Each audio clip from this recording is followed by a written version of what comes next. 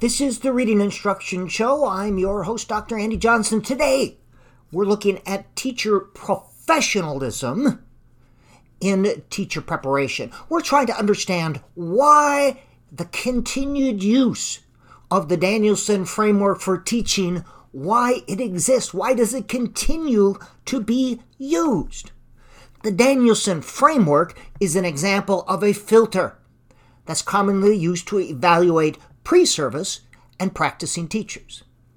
Now, the Danielson Group describes this as a framework for professional practice.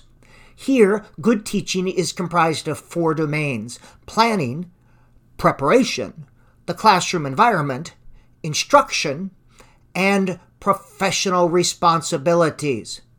The 4 domains are broken into 22 components, and 22 components are further broken into 76 teeny tiny separate elements.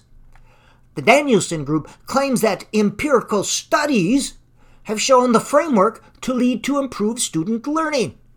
This claim is false and misleading. While there's some research to support some of the 76 teeny tiny elements, if you examine the research cited in the Danielson material, you'll find that much of this research support is questionable at best. Often the research is misused or misinterpreted.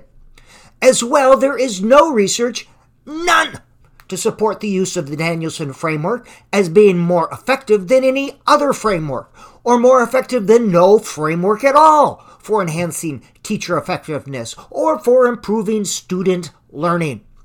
It's just a bunch of stuff that somebody thought up once upon a time, and now the Danielson Group is using it to sell stuff. Imagine that, making a profit off our students. As well, the Danielson Framework claims to capture, quote, good teaching in all of its complexity, unquote. This also is not accurate. Danielson's understanding of good teaching was in fact rather simplistic. Here, good teaching is a matter of manipulating students to a predefined end. This is a teacher-directed Tylerian approach to teaching that's more appropriate for training a mouse to push a lever than it is for educating real human beings. But sometime in the mid-1990s, Charlotte Danielson deconstructed her simplistic understanding of teaching and learning. She broke it down into 76 teeny tiny separate elements, then using the Humpty Dumpty assumption that you can create good teaching simply by putting these 76 teeny tiny separate elements back together again, she set about creating rubrics to measure all the 76 teeny tiny elements. The thinking was that if teachers would just put her 76 teeny tiny elements back together again in just the right way, that all students would learn. Simple as that. But deconstructing nonsense does not make it any less nonsensical. Despite the lack of research and the simplistic view of teaching, the Danielson filter continues to be used by teacher preparation programs and school districts to define and evaluate good teaching and teacher professionalism. The question is, why? 2 words: systems theory. The continued use of the Danielson filter can best be explained within the context of systems theory. Systems theory describes an interconnected, unfolding universe. Here, it's recognized that any single part can only be understood within the context of the whole. Reality is not comprised of separate fragmented parts, or 76 teeny tiny elements for that fact, but of self-organizing systems. All elements within any system are both interactive and interdependent. Manipulation of any single element impacts all the others. So within the educational system, there are 3 prominent interconnecting elements: teacher preparation programs, schools, and scholarly work. One of these elements, scholarly work, has been disrupted, thereby impacting all other entities within the educational system. Let me explain. Scholarly work in the educational system generally includes both primary and secondary research. Primary research is where one designs and conducts a study with the purpose of generating new data. This is then published in a peer-reviewed academic journal. However, before any study is accepted for publication in an academic journal, it's subjected to a blind peer review by a jury of one's peers. Collecting data or doing a study is not the same as research. Research is not research unless or until it has been subjected to blind peer review of some sort. Scholarly work also includes secondary research. Here, one reviews a variety of published research articles, identifies recurring patterns, synthesizes the results, and then describes the results or makes recommendations for the application of the results. This is secondary research. Secondary research is also published in peer-reviewed journals as well as academic books.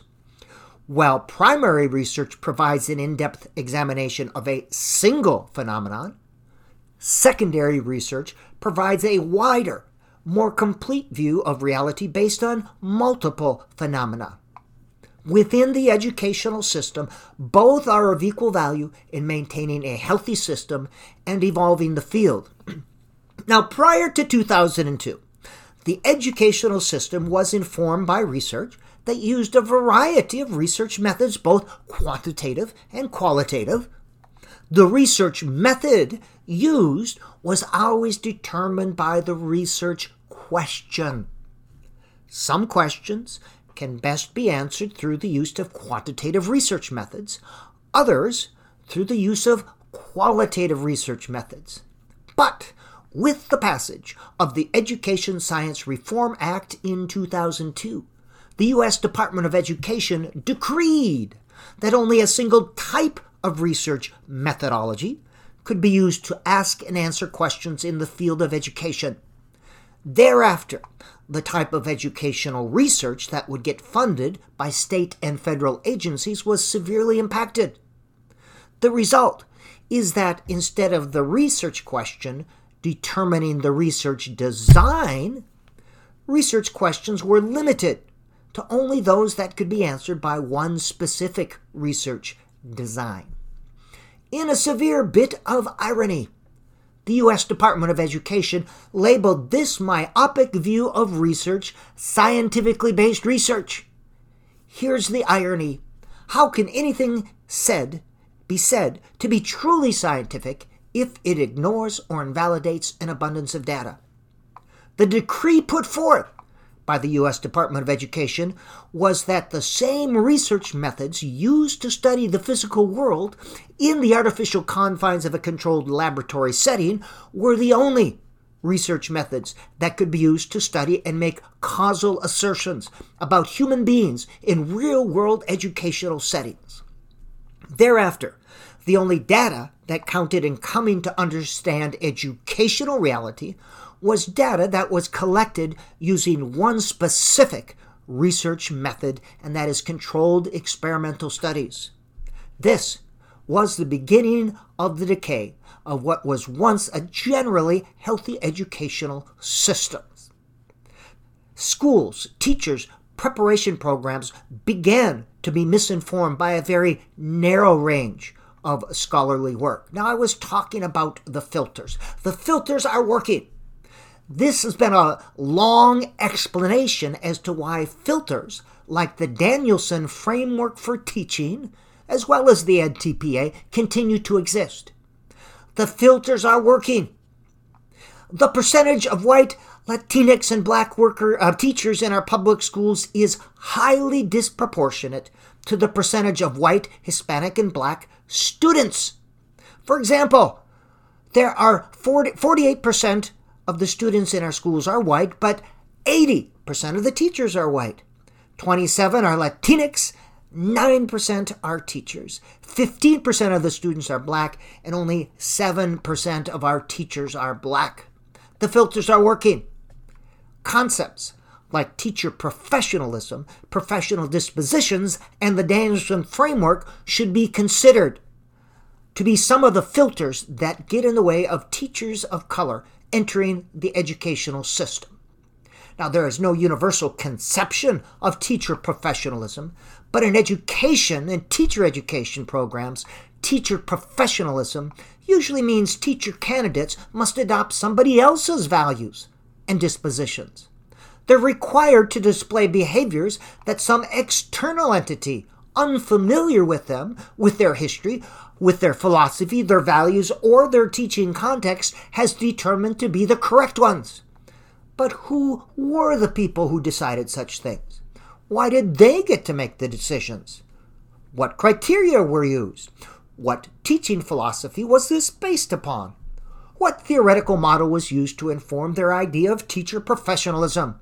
And where is the body of research that supports one concept of teacher professionalism as being more effective than another?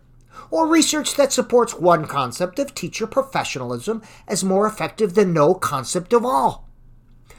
The Danielson filter, as well as similar filters, was created by a group of people who decided that they knew which values, behaviors, and dispositions were the best ones, and that the idea of teacher professionalism should be based on these. They made the decision that all pre-service and practicing teachers should have them. This is the Danielson filter. Not only is it a bit presumptuous, but it also reflects the myth of cultural superiority which perpetuates systemic racism. Yet, teacher preparation programs and school districts continue to use the Danielson filter. Why?